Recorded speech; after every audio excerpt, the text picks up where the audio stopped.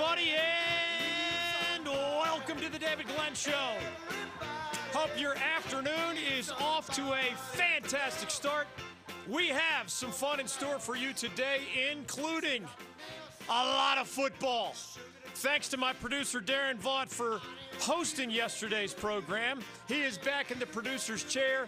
I am fresh off the golf course, also known as raising money for the kids. The Carolina Hurricanes have a once-a-year tournament. I am honored to be a part of it with some good friends. We played well. We won another prize. Most importantly, we raised a lot of money for the Carolina Hurricanes Give Back type foundation. More on my day, but more importantly, more on the weekend that was in football and otherwise. Mack Brown of the North Carolina Tar Heels and Antonio Brown, unrelated, now with the New England Patriots, jammed my inbox, best of the weekend style, worst of the weekend style. The Carolina Tar Heels, plural, were best of the weekend for winning over the Miami Hurricanes, getting to a 2-0 start that most did not anticipate. As the Tar Heels were best of the weekend, the Carolina Panthers were for some worst of the weekend. No embarrassment in losing to last year's NFC champ, the LA Rams. But at home, with a chance to win, Cam Newton and others let Panthers fans down. It was a disappointment because of what might have been for the Panthers as they start 0-1. It is a celebration because of what has happened in Chapel Hill. Tar Heels over Gamecocks in Charlotte in Week 1. Tar Heels over the Miami Hurricanes at home in Week 2. The place was rocking. Our big tailgate tour was there. Mack Brown had asked the traditionally late-arriving UNC fans to be in their seats 30 minutes before kickoff. I was not an eyewitness at that point, but by kickoff, everyone could see, including an ACC network audience, that it was hard to find an empty seat in Kenan Stadium. And it has not been that way very often for the last 20-plus years since Mack Brown had the Tar Heels putting up back-to-back top 10 seasons in the national polls, 11-1 his final year before taking the Texas job. It has not been that full, that loud, that fun in victory very often in the last 20-plus years. Mack is back. Are the Tar Heels back more generally, or will the 2-0 start prove to be more of a mirage? We'll get to those questions and even your answers with mine at 1-800-849-2761. As we talk about the Panthers and other NFL, you can feel good if you're a fan of at least this list of teams. Patriots annihilated the Steelers, and that's without Anthony Brown on Sunday night, right? The Chiefs go to Jacksonville and spank the Jaguars. We knew the Chiefs would be good again. The Saints, the Rams, the Eagles, the Cowboys, the Chargers, most of these were on the preseason list of favorites to begin with. The Ravens and Lamar Jackson, I know it was only the Dolphins, but 59-10 at Miami. The Vikings and the Packers also get off on the right foot. There's probably more fan bases. Some of those first week wins were over clearly inferior opposition, so we're not as sure what to take away from those. But we're through 2 weeks in college football.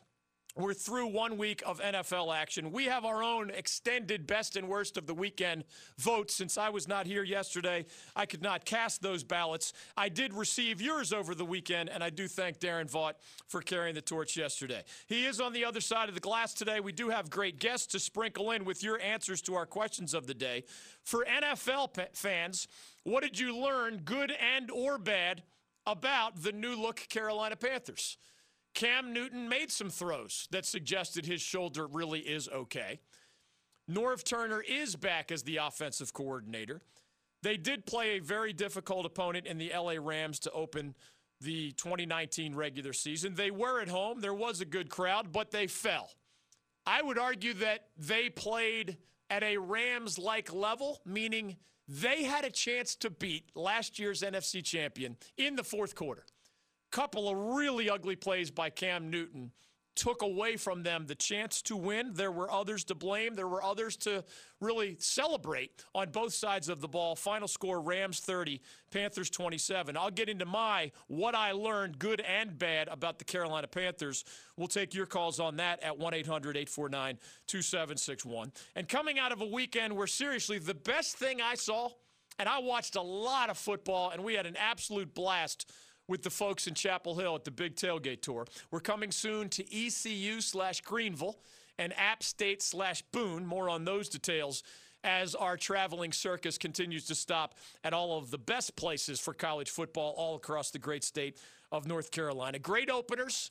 State over ECU, and then Carolina over Miami. Maybe we are a good luck charm this year for the home teams. More on our stops in Greenville and Boone later this month. Best thing I saw was actually on the tennis court. Serena Williams couldn't get it done as the greatest player in the history of women's tennis. She made the final, but she lost. Rafael Nadal might end up as the greatest of all time on the men's side. He is right up there with Djokovic and Federer as we speak. It was an unbelievable 5-set, 5-hour-long almost championship match against a young superstar from the international ranks, Daniil Medvedev. Nadal does get the win. He does get his 19th Grand Slam singles title, only that Roger Federer has more in the history of men's tennis with 20. That was an off-the-beaten-trail highlight for me, even as I pick over the NHL, Major League Baseball, Team USA going for the World Cup of Basketball in China. As we speak, they're at the quarterfinal mark at this point. And yes, the Americans are one of the 8 still standing there. Special guest today on football, Joe Person on the Panthers and the NFL from The Athletic and The Athletic Carolina, a fine website to which I am also a contributor. Tony Barnhart from ESPN and the SEC Network, Mr. College Football himself. Tony, third hour on the college ranks. Joe, second hour on the NFL ranks. Kyle Busch is going to drop by as well. As we welcome your answers to our NFL question of the day and our college question. NFL, what did you learn good and bad about your Panthers?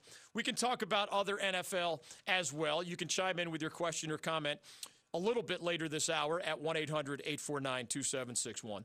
And for the college football question of the day, I'm going to take it ACC-wide. I want to raise my cap in honor of the LSU Tigers beating the Texas Longhorns. The Ohio State transfer quarterback Joe Burrow is giving those Tigers, the LSU version, play at the quarterback position that they have not seen very often. Now, I don't know how long it's going to last, but they crushed what I think is a decent Cincinnati team from the AAC. They were going to win. We knew that. But they are now looking really good, the Buckeyes, after their coaching transition from Urban Meyer to Ryan Day. It's early still. Don't hit the panic button just yet if your favorite team is not where you want it to be. But don't celebrate the trophy just yet, even if you're off to a good start. In our backyard, let's face it, NC State 2-0 under Dave Doeren. You're supposed to be 2-0. Give you credit for dominating defense and amazing stats. You're going to need to get better to improve on last year's 9-win campaign, for example. You're supposed to be 2-0 when you play ECU in a rebuilding year and Western Carolina missing a lot of its star players from the FCS ranks and not even a great FCS team for that matter. App State is supposed to be 2-0. Eli Drinkwitz's debut with the Mountaineers. Inferior opponents the first 2 weeks, you're supposed to win. So I'll raise a glass to all 3 of those guys for starting 2-0 in our backyard. Mac is back is the bigger story because the Tar Heels played 2 Power 5 opponents, one of them away from home, and they beat the Gamecocks and they beat the Hurricanes this weekend. Mac Brown and the Mac is back theme, one of the reasons, along with the Tar Heels matchup at Wake Forest on Friday. If I asked you who's the 3rd best team in the ACC, I'm asking it that way because Clemson's number 1 in the nation. And if you think somebody in the ACC is better, we're going to have to leave that conversation off to the side for another day. You're looking at a different world than I am. I know this is debatable, but I'm going to say UVA is number 2. I have seen as much football, if not more, than anybody in our statewide audience when it comes to ACC football. I've seen all 14 teams play, most of them more than once. UVA should be 2-0, but they dominated Pitt, last year's Coastal champion, at Pitt. They dominated William & Mary the way you're supposed to. They have veteran talent on both sides of the ball. You all know Bryce Perkins at quarterback. Bryce Hall is the most celebrated NFL prospect on the entire defensive side of the ball in the entire ACC. They have other veterans to go with those guys, and they have some really promising new guys contributing whose names you may not have heard unless you're a UVA fan. So I know it's debatable, but just go with me for a second. I picked Clemson to win the Atlantic. I picked Virginia to win the Coastal, and so far it is playing out that way. Again, it is debatable on the Cavaliers, but let's leave that off to the side. There are a lot of candidates for the answer to who's the next best team in this league. You might even think one of them is better than UVA. Again, if you think they're better than Clemson, I'd ask you to hold your horses until we see more evidence along those lines. But if I ask you who is the third best, if you're a State fan, you could make an argument for the Wolfpack, in part because of the dominating nature of that defense. And yes, you're supposed to be 2-0, but the dominating nature of the 2-0. If you're a Carolina fan, you have an argument. You were picked by many to be 12th, 13th, 14th in this league. You have an argument right now that you're the third best team in the ACC. If you're Wake Forest, my preseason pick to prove to be the best football team in North Carolina this year, the Deacs have a real good argument to be the next best team in the ACC. It will be the Tar Heels at the Demon Deacons this Friday night. We have kind of a shortened sandwich-style schedule, because usually we're waiting for Saturday for the big college football games. We're waiting for Sunday for the big NFL games. We get two of the potentially better teams in our state going head-to-head, and it is a Friday night special with the Tar Heels at the Demon Deacons. And on the NFL side, we get the Tampa Bay Buccaneers visiting your Carolina Panthers. It is already September 10th. They are playing some Thursday night football. So we have just a couple of days to talk about Carolina Panthers Game 2 and another day to talk about the ramping up of the college football weekend. We'll get to your calls on those questions of the day. Who is that next best team in the ACC in your eyes? 1-800-849-2761. And what did you learn, good and bad? I'm going to give my answer specifically about the Carolina Panthers. You can chime in about the other results of the NFL weekend. Shout out to, among others, ECU coach Mike Houston, Elon coach Tony Trisciani, and Louisville coach Scott Satterfield. They all won their first games at their new coaching stops this weekend. The Buckeyes, the LSU Tigers, the Clemson Tigers, the Tar Heels, and others, other best of the weekend. And it was great to meet Tim and Diane Hensley of Hillsboro. They, along with a whole lot of friends, Tony, Paul, Jonathan, Jackson, and others, they were in the Bowles lot near the Smith Center. We appreciate their hospitality and friendship. We had a great blast with them. They have an awesome tailgate right there at the corner of the Bowles lot nearest the Smith Center before they head over to Kenan Stadium for what turned out to be an amazing night of college football for Mack Brown and the Heels. On the other side, we have our first guest, Kyle Busch, is once again the NASCAR regular season champion. He, of course, wants to win the Cup Series again. He did that 4 years ago. On the other side, Kyle Busch live. Joe Person and Tony Barnhart on football later. Your calls in between. We're glad you're with us on The David Glenn Show. Dean in Wilmington, you're up on The David Glenn Show. The NCAA book on violations is so thick Superman has trouble carrying. This is true. However, it's not buried into the small print in the back that you're not allowed to drive luxury cars that aren't yours, okay? Keep it here on The David Glenn Show. Welcome back to the David Glenn Show. We'll get back to your calls, best and worst of the extended weekend, a lot of football and otherwise. Joining us now, a guy who just cranked up another championship. This time, it's the regular season title on the NASCAR Monster Energy Cup Series. He is seeking another Cup Series championship. We mean the playoffs when we say that nowadays. Back in the day when Richard Petty and Dale Earnhardt were winning 7 each, that was a different format. They just meant they were the best, most consistent drivers all year long, so they won the title. Jimmy Johnson's 7 came under variations of what we call the NASCAR postseason, and that's how Kyle Busch won his 4 years ago. He is seeking number 2. Kyle, welcome back to the David Glenn Show. How are you? I'm doing well. How's it going? We're doing great. We're kind of used to this in the team sports we follow, right? Like the Patriots could be 16-0 in the regular season, but still lose the Super Bowl and they don't have a title. You grew up with the postseason. Is this the best way to determine a champion, especially given that you've been the most successful here to this point in the regular season? Yeah, I guess it's it's the most fair format we've had. Years ago they had 26 weeks, you had 10 weeks, and if you had one bad week in those 10 weeks, you pretty much eliminated yourself. And then they had these 3 race eliminations, and if you had one bad week in that one, you pretty much eliminated yourself. And now they kind of have this bonus point structure where whatever you do throughout the regular season, those bonus points help carry you through a little bit as much of an insurance policy, I guess, that, so your success matters all year long, which I think is the most fair scenario and the closest to what we all remember back in the day with Earnhardt's championships and Petty's championships. So hopefully that we can do it again this year. You may be too young at 34 to think about these things, but there are only 15 men who have won more than one Cup Series title. And, of course, if you pulled it off this year, you would join that very exclusive list. Is that important to you at all, or is that just for fans and media to talk about? I mean, yeah, it's important. I certainly don't want to go down, as one of the best drivers of all time and only have one title. It just doesn't make sense. So obviously I've had plenty of opportunities to achieve more championships. It just doesn't come to fruition for whatever reason.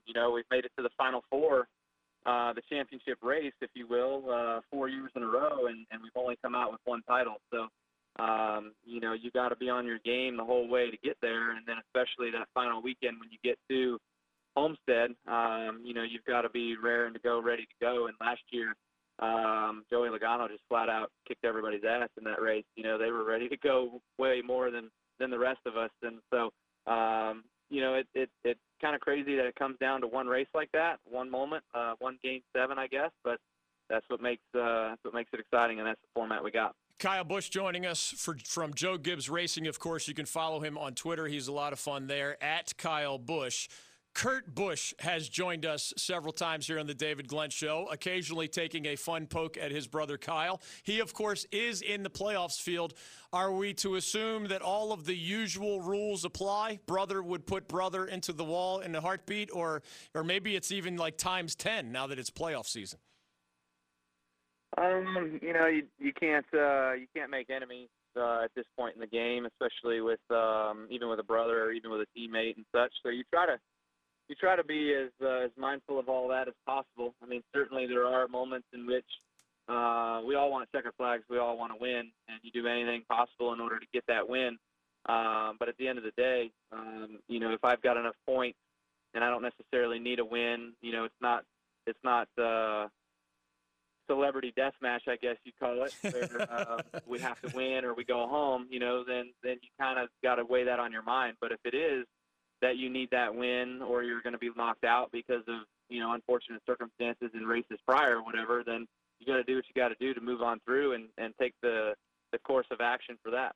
Kyle Busch is joining us. We have a statewide audience here in North Carolina, which, of course, is kind of the home of NASCAR. And last year, if I remember correctly, a race that these guys are in Vegas this weekend, for those who don't know, 16 drivers still alive. By the end of the month, they'll be at the Bank of America Roval 400, it's called now, at Charlotte Motor Speedway. It was one of the biggest bumps in NASCAR viewership last year of the entire season, and of course it came under a new format. I know your brain is focused on Las Vegas, but since we won't talk to you probably between now and Charlotte, what is your take on the revitalized format and the fans' obviously positive reaction to the Roval 400? Whatever brings attendance and puts butts in the seats and whatnot, we're for it. So I didn't really notice the race be much different than what it would have been if it were an oval race, to be honest with you. The same players were the guys that were running up front. So, it did come down towards the end there with some chaotic restarts and such where we all followed each other off a cliff basically into the wall in turn 1, myself included. And then, as we come down the stretch, you've got Jimmy Johnson trying a Hail Mary type thing to get past Martin Truex Jr., and they crash, and then Blaney comes on to the win. So everything that could have gone right for publicity in that event did, and so we'll see what happens this time around. 16 drivers still alive. It'll be 12 by the beginning of next month, then 8, then the cut to 4 for that Homestead race in mid-November that Kyle mentioned a little while ago. You were the Rookie of the Year 14 years ago. You were the champion 4 years ago. How would you describe what you know now, at 34, that maybe you did not understand yet or understand as well back as the Rookie of the Year in 05? Man, there's no telling. Just experience and life experiences and having the opportunities that I did. And, when I got to the big time, I was 18 years old. I had only been racing for 5 years. Yeah. I got a late start. I was 13 when I started. So the amount of experiences and the amount of things that I've gone through and been a part of were a lot less than some of the other guys that have gotten to the top sport by that age. But that's no excuse anyways. Certainly the things that I've learned over the course of the last 14 years, though, is there's no other way to learn it or get it than to just go out there and do it. So I've been fortunate enough to be with a great team with Joe Gibbs Racing and manufacturer with Toyota, and of course amazing sponsors with Interstate Batteries and M&Ms and all the fine folks that have gotten us to this point. So hopefully we can go out there and reward them with what they want to see, and that's our team bringing home a championship. Last thing for you, fall sports in the United States of America has this great collision of things like NASCAR and college football, and especially the NFL. You mentioned Joe Gibbs Racing, your team. A lot of NFL fans got to watch that guy as a great football coach, and now he's a great team owner. What's the best part of being a part of that Joe Gibbs Racing family?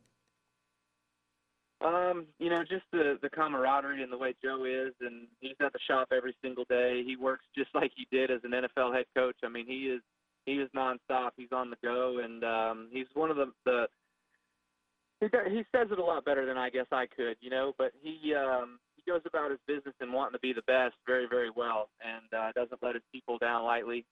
Always puts the pressure on them to make sure that they're performing and doing their job, whether you're an engineer or a driver like myself or a crew chief or whatever. And, he keeps us all on our toes. We certainly know that we need to do a good job, and he's there for us and gives us all the tools and all the resources necessary. So he's one of the best out there, and so he's certainly proved that with 3 NFL titles and 4 NASCAR titles. Kyle Busch on his way to Vegas. Congratulations on the regular season title, and as always, thank you for your time on the David Glenn Show. Right on. Appreciate you guys. Thank you. You got it. Rowdy, as they call him. He's on Twitter, at Kyle Busch, drives the number 18 car for Joe Gibbs and Joe Gibbs Racing. Vegas offers 16 drivers the chance to continue to advance. By that Roval 400 here in our backyard on September 29th, they will cut after that race, so that race matters a lot for the cut. They'll cut to 12, then gradually to 8, and then 4 for the Homestead race for all the marbles in mid-November. 1-800-849-2761. We have a lot of football on our mind, the best and worst of the extended weekend, if you will, since I was on the golf course yesterday. I'm not asking for your best or worst of the weekend per se. I have some of my own reflections on what went right and wrong for various NFL and college football teams near and afar. You can jump in on the questions I've posed. This is for Panthers fans, but we can broaden it if you like. What did you learn, good and or bad, about your Carolina Panthers? I have at least one spectacular, phenomenal, worth celebrating highlight, meaning a good for the Panthers, and at least one really, really disappointing worst of the weekend from that same NFL team here in our backyard. What did you learn, good and bad, about your Carolina Panthers in that 30-27 loss to the LA Rams in Charlotte? I'll tell you whether I believe that is cause for alarm or something where you should just turn the page and move on to this matchup against the Buccaneers on Thursday night. Mac is back, and his Tar Heels are 2-0 and got a lot of best of the weekend votes. One of the questions I've gotten as a guy who's a guest on other people's radio and TV shows, even more than I am a host here of the syndicated statewide David Glenn Show in North Carolina, I've gotten the what is real aspect of the Carolina football story and what might be a mirage about that same 2-0 start. I'll give you my 2 cents on that. The college football question of the day is, who is the 3rd best team in the Atlantic Coast Conference? Clemson's number 1 in the nation. So we're not going to argue that for now. UVA is the preseason pick to win the Coastal and was mine. And they have started the Cavaliers 2-0, and I think they deserve a lot of credit for how they dominated both of their first two opponents. And one was Pittsburgh at Pitt. That's not the same as, say, back-to-back cupcakes, relatively speaking, that the Wolfpack beat to get to 2-0, or even App State beat to get to 2-0. Who is that next best team after the Tigers and the Cavaliers? Is it Wake? Is it Carolina? Is it NC State? How about 2-0 Boston College? How about a couple teams that have lost once but lost to a really good team? How about the 0-2 Miami Hurricanes? How bad are they? Are the Canes really bad at 0-2? Are the Heels great at 2-0? Would you make either of those statements? I don't think it's quite that simple, and I'll tell you why. 1-800-849-2761 is your ticket in to the David Glenn Show. Mike Krzyzewski joining us. We asked folks you work with at Duke if you've changed or mellowed over the years. Well, mellow is having a glass of wine and looking over, the sunset, I don't see how you can be mellow and coach a game. That can't happen. If it does, then you shouldn't be coaching. Keep it here on the David Glenn Show.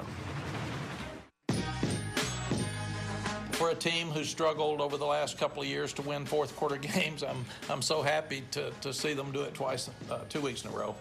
It's really special. It was a team win. The whole team and staff made a bunch of mistakes again, but the whole team made enough good plays along with the bad plays in all three phases. Welcome back to the David Glenn Show. Mack Brown. Mack is back with a 2-0 start. Recent guest on our show. Mack will be back soon as a guest as well. Mack is headed to Winston-Salem. Dave Clawson of the Deacons is also off to a 2-0 start. So it's 2-0 Carolina at 2-0 Wake Forest. The votes I've received so far for our college football question of the day: who is the third best team in the ACC? Clemson's number one nationally, so let's not have that argument, at least for now, regionally. UVA, I'm giving the benefit of the doubt at number 2. They dominated at Pitt, so a conference opponent, in their opener on the road. Then they crushed William & Mary, as they should, this past week. They have veterans on both sides of the ball who can play and are NFL prospects. They're blending in some new young talent. That's exactly what you need to make a run to a trip at the ACC title game. Remember, the Coastal Division, 7 different schools, has had 6 different representatives the last 6 years in the ACC title game. And Bronco Mendenhall and his school, UVA, would be the only school that has not yet made that appearance in what is now a 7-year stretch. So if the Cavs can finish this off, long way to go, it would be 7 different schools representing the Coastal in 7 different years. Usually the Coastal champ loses, often badly, to lately the Clemson Tigers of Dabo Swinney. But the question of the day, who is the third best team in the league, is intriguing in part because the right answer might be 2-0 Wake Forest. They played a good, dangerous Utah State team and beat them in a shootout at home to open the season. They went to Rice, a team they're supposed to beat convincingly, and they did beat them convincingly. They have a veteran quarterback in Jamie Newman, who is somewhat quietly, because of headlines elsewhere, putting up great numbers. The guy doesn't lose as a starting quarterback. Remember, he took over late last year at Wake when Sam Hartman, their freshman starter at the time, got hurt. Jamie Newman's been doing nothing but win football games since then, often convincingly. As we welcome your calls, 1-800-849-2761. Who is that next best team in the ACC? It might be Wake. It might be Carolina. They play each other Friday. It might be NC State. I know they only beat ECU, and they only beat a Western Carolina team that had some of its best players suspended. So you don't learn much through 2 weeks. But the dominating fashion there and the back-to-back 9-win seasons suggests some promise. And then we will learn it's not as good a West Virginia team this week, or this year rather, as it would have been last year. Remember that game that got canceled? Would it have been fun to see Ryan Finley against Will Grier a year ago? Yeah. Mother Nature had other ideas. The Mountaineers are down. They were embarrassed last week, but the Mountaineers are at home. So we're going to learn more about Matthew McKay as the first-year starter for the Pack. He did not have as difficult a job description against ECU or Western as he will in most ACC games, and even a road trip to what is often a hostile environment in Morgantown, West Virginia. Boston College is 2-0. I posed the question more to elaborate on the reality that it is wide open more so than to convince you that there is an absolute correct answer. I mean, somebody could catch UVA. Somebody on a given day could even shock the Clemson Tigers. And for those who roll their eyes at that, just remember Pitt's done it. Syracuse has done it. It can and does happen in college football. Would you predict it? No. In fact, what did Mark Richt of the ACC Network tell us last week? He thought the biggest risk game for Dabo's Tigers this year was Texas A&M. He thought that was the highest risk game, and that maybe Syracuse was the second highest risk game. Well, you know what happened? Dabo and Clemson beat on the scoreboard Jimbo Fisher and Texas A&M 24-10. I watched that game DVR style because we were at Miami UNC, so I wasn't catching it live. The Tigers dominated Texas A&M. They were personally offended that the Aggies cut it close last year and then bragged about it in the offseason. Oh, we threw for 400-plus yards on the 15-0 national champion Clemson Tigers. That stuck like a crawl just a needle in there against Brent Venables' defense, and those players played with the chip on their shoulder. Numbers-wise, it was a more convincing victory for Clemson over A&M than what 24-10 suggests. Meanwhile, Syracuse went to Maryland. And as we come to your calls, NFL question of the day, what did you learn good and bad about your Carolina Panthers? We'll broaden it to other teams after I give you my thoughts on that 30-27 loss to the Rams. You could be next on the college or pro question of the day.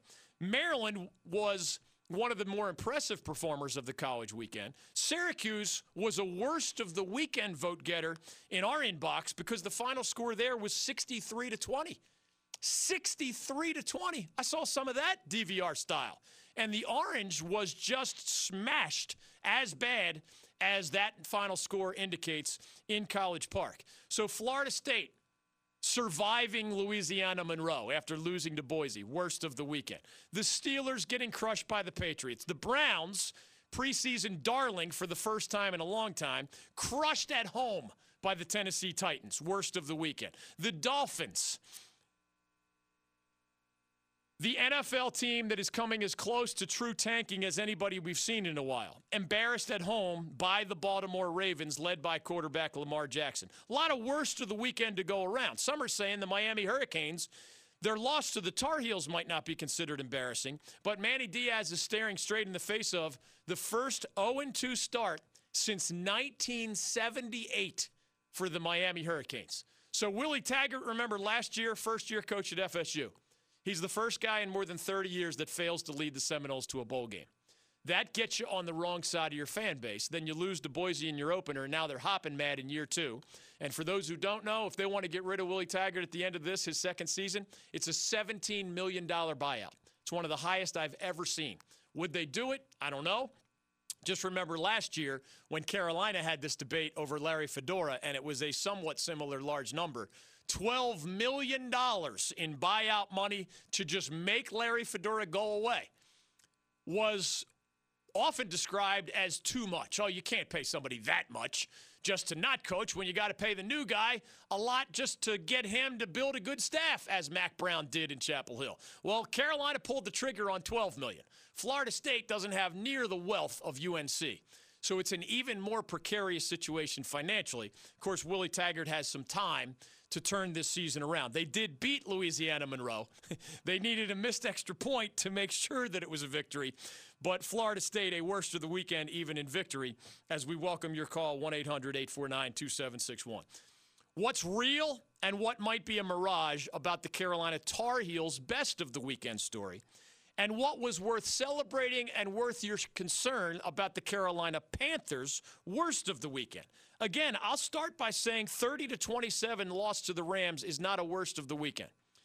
I think the Rams are a contender again. We know the Rams won the NFC last year. We know that Sean McVay guy can coach. We know Todd Gurley and his backup, man, Malcolm Brown, was a bad dude running for the Rams against your Panthers this weekend. I'm not calling it a worst of the weekend, just the loss. But as Christian McCaffrey is a reminder of how good the Panthers can be this year, he is only the fifth guy in the Super Bowl era, meaning more than 50-plus years, to have 10 or more receptions and 120 or more rushing yards in a single game. You have Luke Kuechly as one of the best defensive players in the NFL on one side of the ball. You have Christian McCaffrey as one of the most promising, prolific run receiver tailbacks to enter the NFL in recent years. That's part of a foundation that still has a chance to be really, really good. But as you celebrate the greatness of Christian McCaffrey, I'll tell you the biggest disappointment to me as we come back to your calls. Cam Newton looked healthy. If you saw Cam's throw to the right sideline relatively early in that game, it was third down. He was on the left side of the hash. He was looking for DJ Moore near the right sideline. Now, that's not a bomb, but that's a long NFL caliber throw. They don't even ask most college quarterbacks to attempt that pass. At the NFL level, you're expected to be able to make it, and Cam did. So you might not have seen as much of the long ball as you wanted to see in a 30-27 loss to the Rams. Remember, the Rams have one of the best cornerback combos in the entire NFL. So it might have been part of the game plan that you're not really counting on your best wideouts to beat their best corners on a regular basis. The disappointing part for Cam, even as I'd argue he did look healthy, we don't know everything about his foot. He had one of the lower rushing totals of his entire career. Now, is that Cam's in his 30s now? Norv Turner doesn't want him to put his body at risk as often. They're not game planning for as much running for one of the greatest, there's no doubt about it in the numbers, one of the greatest dual threat quarterbacks in NFL history. That's not debatable. Cam's rushing numbers and scoring TD numbers combined with what he's done as a thrower put him in that rarefied air as a dual threat, arm and legs.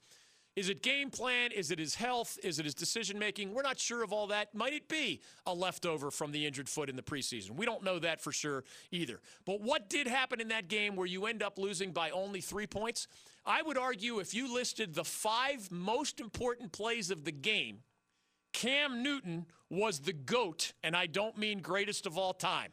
I mean the GOAT bad guy.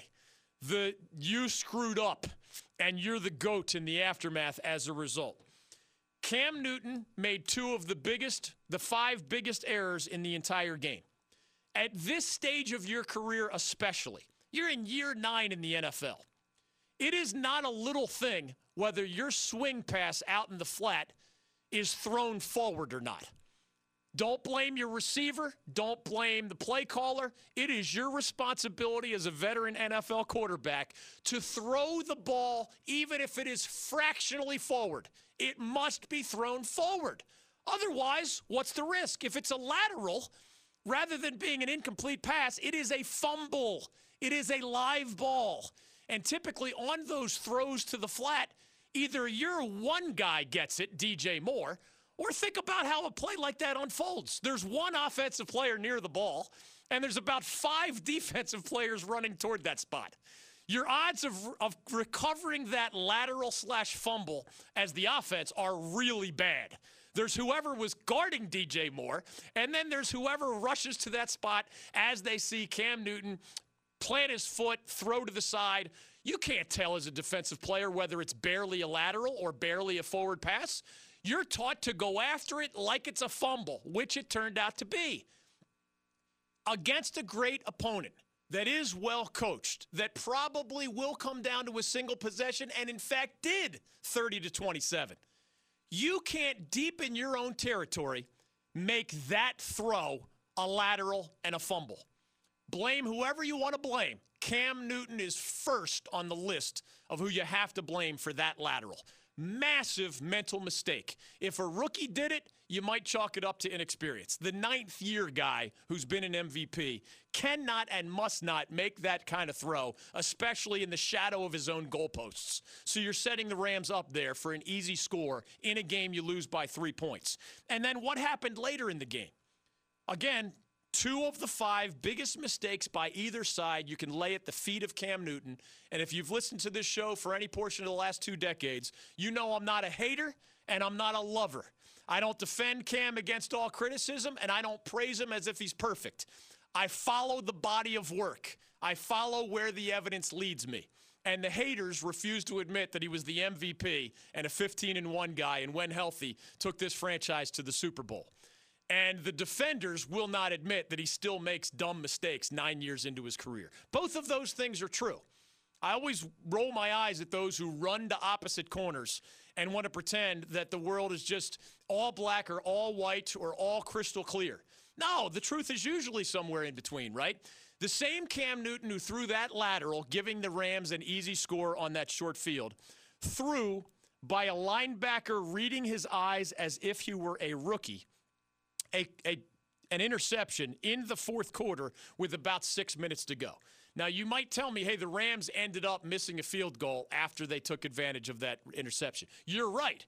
But when you're down 30-20 with 6 minutes to go, you have a chance there. 6:30 to go, Panthers ball, and Cam throws. I mean, Corey Littleton, who had a great game for the Rams. I mean, phenomenal game. He had the peanut punch on DJ Moore for that first fumble, and he recovered the ball, caused it and recovered it. Well, he's the young linebacker. Why was he tricking the veteran quarterback? Corey Littleton makes like he's covering the guy in the middle of the field, follows Cam Newton's eyes, cuts in front of the actual intended receiver, and makes an interception. Horrible interception by Cam Newton. Horrible. Just rookie. They read your eyes and figured out where you were throwing it. In your 9th year in the NFL, you can't throw that lateral fumble. In your 9th year in the NFL, you can't throw that interception. Interceptions happen to everybody, right? Sometimes it's a man-on-man situation and the other guy beats your man. That's not the end of the world, right? Sometimes it's a deflected pass. And you know, it could have easily fallen to the ground. That's just kind of bad luck. This is, they outsmarted you. And you threw it. I mean, Corey Littleton did not have to make a diving catch of that interception. That was a train wreck lateral in the shadow of your own goalposts. And that was a train wreck interception. Even though Zuerlein missed, which is rare for him, from about 40 yards, and it wasn't points, it was lost minutes. So that by the time the Panthers put together that final drive to make it 30-27, it was essentially out of touch, basically. They had a shot, but you can't throw that interception with 6 minutes to go. You can't throw that fumble lateral in the first quarter. Not against a team like the LA Rams. Those two mistakes, seriously, as big a difference as anything else we follow between the Panthers being 0-1 or 1-0. Back after this on The David Glenn Show. The David Glenn Show, where the great guests have so much fun, they never want to leave. I'll come give you a pep talk before your next show if you need me to. We could use that from you, Webb Simpson, anytime. Hey, I'll be your intern after this. Is anything open, man? We'll take Joe Harris as an intern every day and twice on Sunday. Listen weekdays to The David Glenn Show. Was Jerry Rice, the all-time wide receiver great, correct when he said that we all got played by Antonio Brown as he manipulated himself to the New England Patriots from his place on the Raiders roster? And, of course, we'll talk all things Panthers after the Rams defeat with Joe Person from The Athletic Carolina. He joins us next on The David Glenn Show. Jerome Robinson, are you a hugger or a handshake guy? How does it work if Adam Silver is waiting for you? I really don't know. I hope it's not awkward. I hope it's not like a hand to hug to hand kind of thing. But I don't know. I might just mess around and just hug him, no hands. I think he's a hugger. You're listening to The David Glenn Show.